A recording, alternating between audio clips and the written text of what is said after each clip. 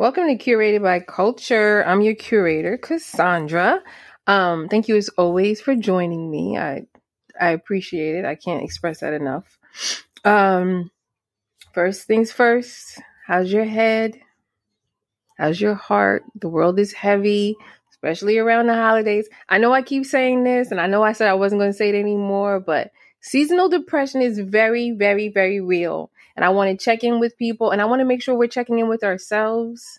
I don't know if I've said this before, but if you listen and you follow, and even if we're not real friends in real life, know that I love you, but also know that you can reach out to me anonymously if you feel like it. I'm always happy to listen to people, talk to people, just be somebody to listen and not so much speak. But sometimes people need somebody to talk to or speak to who will be unbiased, be without judgment. I'm your girl. If that's what you need, please call me. But please check in with yourself. It is very important around the holidays, especially when it gets cold. I mean, all the time it's important, but there's something about the holidays that for people who've lost somebody that they love or they care about, it's hard. It's hard to cope. Like I lost my dad, so, and he actually fell into a coma Christmas Eve. So, for some people it's really hard. So it's important that we check in on each other and know that you are loved and you are valued and you are important. I'm continuing my love. I'm starting a Lovevolution. I think like next week or something like that. I'm going to go live one day. I'm going to start a Lovevolution. I just want to talk to people about love. I think it's so important. It seems like common sense and people keep saying, well, that's obvious. Of course we're supposed to love each other. If it's so common and it's common sense, why do we not do it? Right? When I say common sense isn't so common, it's not that we don't know that we're supposed to do it. It's that we don't do it. Right? We know that we're supposed to love one another. That seems so obvious. But do we choose to love one another? Not really. We're so caught up on showing that we love people or showing, and we're not actually being. So it's like random acts of kindness, right? When people are like, ooh, buy a drink for the person behind you or do this. Okay, that's nice. But then after you buy a drink for the person behind you, if you go into your office and you hate on everybody in your office, the good deed kind of got wiped out by your behavior. Instead of us choosing to spend money, which I hate when people buy me stuff. Oh my God. I know it's weird. I'm talking like the random acts of kindness. Like if I'm in line and somebody pays for my food, like a Starbucks especially, I always almost feel obligated to do it for the person behind me. And one time somebody did that and all I got was like a latte or something. And then the person behind me got like a whole office order. And I was like, I'm not paying for that. So, I mean, side story, but instead of doing random acts of kindness, let's choose to be kind. That's my whole point behind this. Anyway, moving on. In talking about love, I was having a conversation with my sister actually. And I was, we talking about love and, I was talking about the episode that I had recorded with her. And she was like, so how do you love the unlovable? And I was like, well, everyone's deserving of love. So there's no such thing as somebody being unlovable. And she was like, no, what I mean is like, the people who make it so hard for you to love them, you can continue to love them. You can love them from a distance because you're telling me they're unlikable. They're not unlovable. Everyone is deserving of love. They're just unlikable to you. You no longer like them and you're equating, again, you're mixing the two. You're mixing love with like. And so she was like, oh, that's true, I guess, and it's not to say she didn't understand it, but she's dealing with somebody that she deems as unlovable. And I'm like, everyone deserves love. So to say somebody's unlovable is unfair, right? So I wanted to start with that, but I want to talk about childhood love because I think that's where we start, right? We've talked about love extensively. I've talked about love. Who's here with me? I've talked about love extensively, but I want to get back into some of the fundamentals, some of the things that I think is missing, some of the ways that we can approach things differently. Because if we're going to really understand and adopt a worldly love ethic, we need to understand some of the places that people have already failed us, right? And that's really what a lot of this is about. So when you think about like childhood love, when, love is children, I've talked about this before, how, between birth to the age of 8 are the formative years of a child's life. Those are the years that teaches them love. There was I think I read this while I was looking, but this was like a while ago. I was looking up like something on serial killers. Don't ask me why I'm looking up stuff on serial killers. It's just something that I do. Like, I love to research. So I was looking up something on serial killers, and I had read that almost 98% of serial killers have experienced some sort of childhood drama or experienced their mothers leaving them or being absent in their lives at a very, very young age. And it's like, oh, well, that makes sense, right? Like, we understand what people were created for. We understand why God created man. We also understand why God created woman. Woman she's to be loving. She's to be nurturing. And so when we drill into that and we kind of think about that, we have to think about how kids react to or deal with certain things. And so when I talk about love in the childhood format, this is for people who have small kids, or also for people who don't realize that some of their traumas come from childhood. And so, one thing that I know for sure, and this is just obvious, but again, common sense being not so common, is children really need to come from loving family environments in order to be whole functioning adults. It's just a fact. It's not debatable. It's not up for debate. Most people, a lot of us, especially in our community, Black and brown community, not all of us, but a lot of us. Like, I came from a two-parent household, but that doesn't necessarily mean that both my parents were fully capable of giving me the love that I needed. And I'm not saying that I didn't. Like, my parents were loving, but my mom had my sister at 22. Okay. So when I look at my 22-year-old daughter and I think about her raising a child, I'm like, it's impossible. She doesn't even know who she is. She's just stepping into her own self. She just graduated college. She's, gaining her independence slowly. If she had a child on her hip, how much harder life would be, right? So when I keep saying it, you have to offer them grace. We were children raising children, and that's a hard fact. But more so being, most of us at that age didn't even fully understand what really loving ourselves was. And then we were having children. So my mom had, my sister, and then she had my other sister 2 years later, then me 3 years later. And she still was in her 20s, like having all of us. She was still in her 20s and did the best as she could. And, we come from a loving mom and dad. It's funny because some people know how I talk about my dad. Like, he's a great father. He was not a great husband. Sorry, Ma, I don't mean to tell your business, but part of that also for kids is seeing two loving parents or seeing a loving household. That's really what's important. Understanding how kids learn what love is at that age, right? So when I hear people who say things like, oh, well, we didn't get divorced because we wanted, we didn't want to separate. I wanted my kids to have a family. I wanted my kids. You're doing your kids a disservice if you and your husband or you and your wife or you and whomever don't love each other. Kids will gain so much more and understand love so much more to see you, mom, loving yourself, you, dad, loving yourself. Kids need that. Believe it or not, they need that. And it's understandable if we have kids at a young age. I know people who had kids at 16. I couldn't even imagine my 16-year-old daughter having a kid and being able to raise them fully the right way. So I think it's important, even at this age, even if you're my age or younger, or you have kids who are still small, reevaluate what you're showing them, or reevaluate what you're framing as love. Because what we think is love is really not love. Like, just because you stayed or you toughed it out and you did this, and that's not love.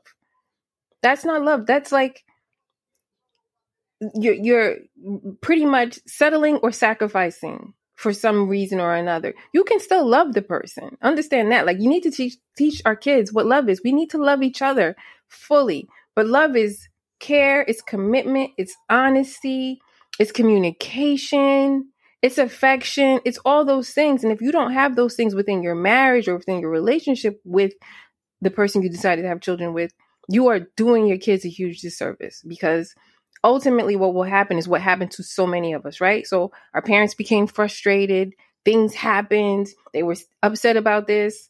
In our family, my mom was not the one who beat us. My dad, though. My dad, anytime we became frustrated, we got beaten. Like, it could be something as simple as we were making too much noise at 9 o'clock. He came in there with a belt and beat us. My mom, not so much. My mom was not a beater. She would, but then we take that part. So I've talked about the beatings before, and I've talked about what that stems from. And a lot of times parents used to try to reframe that as, I did this because I love you.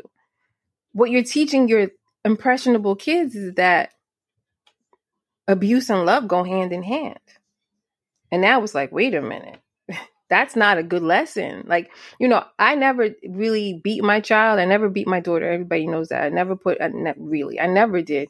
But I always disciplined her, and loving parents really do hard work in not punishing their kids, but disciplining them in ways where they use your words and you say, well, these are the consequences of your actions. And so I did that a lot with my daughter, to the point that she was always so fearful, not fearful that I would beat her, but I would be upset. And she never wanted to disappoint me. And I think I did such a great job on that. I'm patting myself on the back because, I came from a household of getting beatings and stuff like that. And I realized it didn't do anything for me. Not to say I equated love with abuse, because my mother is so loving. And sidebar, if you know my mom, if you've gotten a chance to meet my mom, and I probably said this before, people like, she's the most loving person. I think I literally hit the lottery. Like, me and my sisters hit the lottery with our mother, because I've never met anybody more loving in my life than my mother. Like, she loves so hard, and everybody that meets her loves. So we gained so much from just that one person, and how much she loved us and poured into us and prayed for us, that we, in turn turned out pretty okay. I'm not going to say we were great. Me and my two older sisters, we were a work in progress, whereas we were able to take all the things that we learned and loved and kind of poured it into our baby sister. And she's whole, and now she and her husband are raising fully love, like they're loving parents. They discipline their kids in the best way. And I think that's the things that we need to understand when it comes to love. Like, what love has always looked like to us is not what love has been. It's reframing. I remember growing up, sidebar. I hope I remember what I'm saying. Let me see. Let me write it down. I remember growing up and watching like the Cosby Show and things like that, and thinking, wow, I want to be like the Cosby Shows. Because that was the only image we had of stable families. If you stop and think about some of the other things that were on TV, there weren't a lot that looked like us. But the Cosby kids came from two loving parents, and they were also very much loved. Yes, okay, wealth played a factor in that whole show, which was cool. But aside from the money, because money doesn't really make everything go round, was love. Love is the most valuable thing. And you saw that in these kids. You saw that in the discipline. You saw that in the way they disciplined them. They never really, I don't know if they did. I don't remember if they ever got beaten. But the kids were like so respectful and so disciplined because of the love that they received from their parents.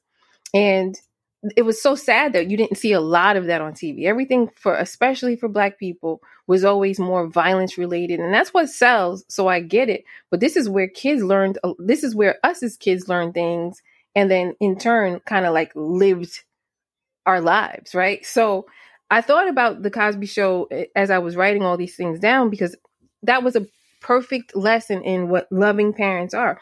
Loving parents work extremely hard to discipline their kids without punishment. It doesn't always mean there's no punishment. And I think I've read that before in that Bell Hooks book. That doesn't mean there's no punishment. It just means that you teach them how love feels and what love looks like through your actions. And this was something that was totally missed on us growing up, which is why we have so much work to do on ourselves. Like, some of these are our childhood traumas. A lot of people I know got beaten all the time, and that's how they are now. And they're hard, especially little boys. Little boys were always beaten so hard, to the fact that now it's like, and they would get beaten and then told not to cry, right? So you had so many things. Like, on top of being told I love you, I'm abusing you. Love and abuse don't typically go together. And then on top of being beaten, you're being told don't cry either. So now young men are not able to express their emotions, especially young men are not able to express their emotions. And so in thinking about how do we reshape this, we need to understand these things. We need to understand what loving parents look like. So if you have young kids, it's never too late to reframe what love looks like. It's never too late. And I'd rather us do it now if our kids are babies or teenagers, versus waiting till we're in our 50s and our 60s, and then our kids have, in their 30s or something like that, and now they've already finished off. They've there's just regenerate that cycle. I don't know why I can't use my words right now. That cycle is just spinning and spinning. And it's the same thing over and over again. I think when we talk about love and reframing love and really changing it from a noun to a verb, we need to include the actions. What loving parents, this is where it starts. It starts in childhood. Loving parents, teaching discipline, teaching, and here's another thing that I've noticed, even with as we've gotten older, a lot of us didn't have a lot growing up. And in turn, we want to give our children everything. Buying your kids everything and giving them everything does not really teach them discipline.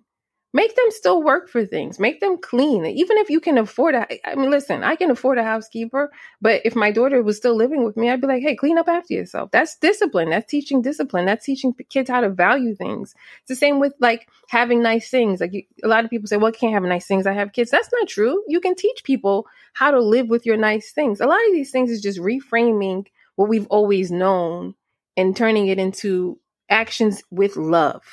This is why love will be my legacy, because I want everything we do, every action in the ways we move, it has to be filled with love for it to be received in love in order for us to really love each other the way God intended for us to love each other. Fill your actions with love. So as we are working on understanding what loving parents looks like or what happened to us, we have to also offer that grace. Like I've said, like, think about how old your parents were. If you have young parents, like a lot of us do have young parents. And when I say young, it's not so much young in age, but young in knowledge and young in experience, right? And young in love. A lot of us did not grow up with loving parents, in turn did not know how to give and or receive love. And that means a lot of times we don't know how to love ourselves properly, which is sad, but it's a sad truth.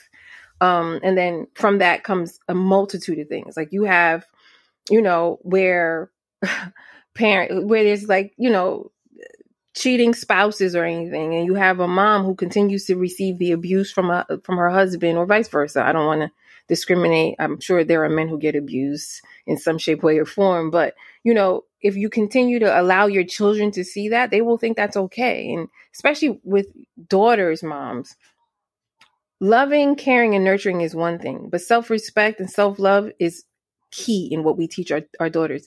My daughter will never say that I stayed in a relationship past its expiration date. She knows that about me, especially even as I've gotten older. But, I didn't marry her dad, her biological dad. I did marry somebody else who loved her and who loves her still to this day. But out of all my sisters, I'm the one that will not, I'm not a settler. Like, I know when something is expired. We have to understand when something is expired, we do have to move on for everybody's benefit. Ourselves first. It's the gas mask, oxygen plane scenario all over again. Save yourself first so that you can save everybody else. Otherwise, you're no good to anybody. If we're just sitting there being bitter, because again, a lot of us came from single parent households, but if we're just sitting there being bitter, this is what our children see. My mother was always like this. And then for some of us, our daughters turn into us and we hate to see it. I hate that for them. I hate that for the next generation who are either settling or dealing with or putting up with or having to. I always say, I want them to get to know themselves first. So if we come out and we're being whole and we're taking the time, even if the time looks like 2, 3 years, 4 years of being alone, I think it's important. Get to know yourself so when you do find the right person, you know how to fully love them. You know how you want to be loved, and you know what love looks like, and you can show the next generation of people what love looks like. Like, love, it's the simplest thing. It's an easy thing. And anytime I talk about it, people are like, well, that's obvious. But I'm like, is it? Because we're not doing it. I see nothing but hatred and it's just terrible out there. And I hate that. I really hate that for everybody. And I don't hate too many things, but I hate that. So I think this is something of childhood love, but for people with young kids, and when I say young, I mean, early teens, even teenagers or younger, reframe parenting. You can break generational curses of trauma, of years and years of mental, emotional, and physical abuse if you reframe what love looks like: care, commitment, respect, affection, trust. honesty, communication. Communication is another big thing with children. I think we need to talk to kids like they're little babies and they don't understand. You can fully communicate with children for them to understand, and understanding consequences and understanding discipline and understanding love. When you equate love with abuse, that does a lot to a child. Like, it really does a lot to a child. I know children who were abused, and, parents would say, well, I did this because I love you. I mean, did you though?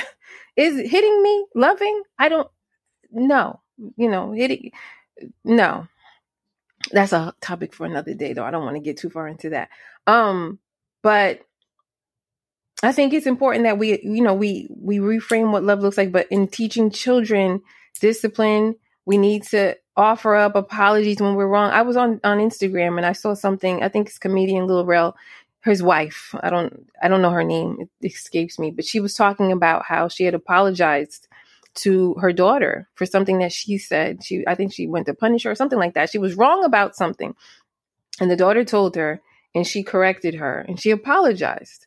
And, everybody was in comments like, oh, my mother. And I was like, wow. I mean, I think we do realize that parents rarely ever apologize. I think especially in the Black community, it's always parents will go, you want to go out to the mall with me or something? That's their form of apology. But this was after you beat them or after you did X, Y, and Z to them. And it's like, the first step to that needs to be an apology. This is how we learn boundaries. This is how we teach children boundaries. And this is how we kind of create whole functioning adults who know boundaries, who know self-respect, who know self-love. Like, these things are so important and they're so missed on our culture, unfortunately. And I mean, we need to get back there. We need to know what love looks like, regardless of what the situation is. It's not always a mom and a dad household. It's not always two parents households, but love is community. Love comes from community. Most people, and myself included, like, we learned what love was from a group of people, not just our mom and our dad. My nieces and nephews, I can say fully, and my daughter, obviously, it's community love. Like, my daughter knows it, there's so many things that she can come to me. She can come to me with everything. But sometimes she's like, oh, I didn't want to say this to you. So she'll call my younger sister. She'll call my two older sisters. And I love that because she knows at the end of the day, she's talking to people who fully love her, and we've all given her love. The same for all my nieces and nephews. I've said this before. I have such unique relationships with every single one of them. I want to tell you I'm their favorites, but my sisters all listen, and they'd probably die if I said that. But I'm literally everyone's favorite aunt. It's not a debate. It's not even up for discussion. But anyway, what was I saying? Oh, so yeah. So it's like, it's important that we understand that sometimes love is community. It's not always mom and dad. So if you are a young mom or young dad and you're listening to this, not young in age, but like you have young kids, should I say, it might be a godmother, godfather. I think that's why godparents were so important too, because they're another step. I remember when I was, we were baptizing my nephew, Ben.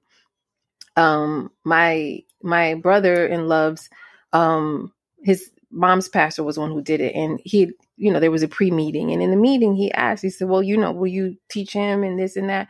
And I remember listening, and I was like, I took it so seriously. I told my sister, like, I don't go to church every week. Like, and she was like, Cassie, it's okay. And I was like, oh, I'm so nervous. But I learned how I needed to take that seriously later on in life. Like, now, as my nephew's 9, I know I'm his favorite aunt. I'm his godmother. I know I'm his favorite. But he and I have such a unique and loving relationship. And, when they travel, they always know they can call on me. My sister and her husband are such great parents. They are whole individuals. They are loving parents. They don't hit their kids. They don't even yell at their kids. It's always consequences for your actions type. And that is so important because it sets boundaries, but it teaches them so much. So I think it's important that we understand it's also love is community when it comes to kids. It's very important that we keep that in mind and we remember that, because we can change the world, but children are the future, right? And we can maybe one day have a really loving world if we have really loving kids. So I think that's important. A quote, an expert that I read from the All About Love book by Bell Hooks was, and this is how I'm ending this, but not ending it, but I'm going to move on. Love is as love does, and it is our responsibility to give children love. That's it. It is our responsibility. All of us. Doesn't matter if it's your kids, if it's your cousin's kids, if it's your neighbor's kids, if it's a kid on the street. Children just need love. This is how we shape them, and this is how we grow them, and this is how they become fully functioning adults. Love is love does, and it is our responsibility to give children love. I love that. Um, Real quick, and then I'm done because I'm probably just kept talking. I really took a break. I was on Instagram, and if you're paying attention, Nia Long's husband had recently cheated on her, whatever. And when it first happened, she went quiet. She was taking her time, and people are on there. There's memes and jokes, and I get it because this is what we do, Black folk. Like, we find the humor in everything, and that's understandable. And we should always laugh, but always be mindful not to laugh at another person's expense. But then she was recently out promoting. I think she has she has a few things coming out, but I think this was like Best Man or something. And I saw on Instagram that, now mind you, she hadn't said anything publicly. She's just posted whatever she posted and she left it at that. But then I saw a young Black lady interview her and say something about it and bring it up. And my heart just stopped. And I was like, why would she ask her that? Friends, we have to remember something. What we consume and what we want to consume is what's popular, right? If we do not give light to those things, they cannot be amplified. They cannot. So like Shade Room and these places, Hollywood Unlocked or whomever, posting these things is a negative to a person. She is a Black woman that has gone through something so publicly that was so private. It's such a private matter. It's nobody's business what her husband did or her boyfriend, whoever he was. And it's nobody's business. None of it was anybody's business. So shame on the Boston Celtics. Was it the Celtics? Child, whoever. And shame on her husband, obviously. But that was none of our business. And then when she does step out and she's ready to move on and, promote her movies and this, to stop and be asked by another Black woman, to talk. So it really crushed my soul. You have to stop and think about why we want to see this. Do you want your business aired on, the front page of Page 6 or the Daily News? No. So why would you ask her that? My heart broke for her, but my heart breaks for everybody who's consuming that, sharing it, reposting it. You guys, social media will literally be the demise of culture, humanity, if you allow it. Private matters are private. They should remain private at all times. That's really my whole take on that. Anyway, thank you for listening. Thank you for following. If you're following along on YouTube, on Spotify, on Apple Podcasts, wherever. Thank you. I think that's it. Love you, Ma.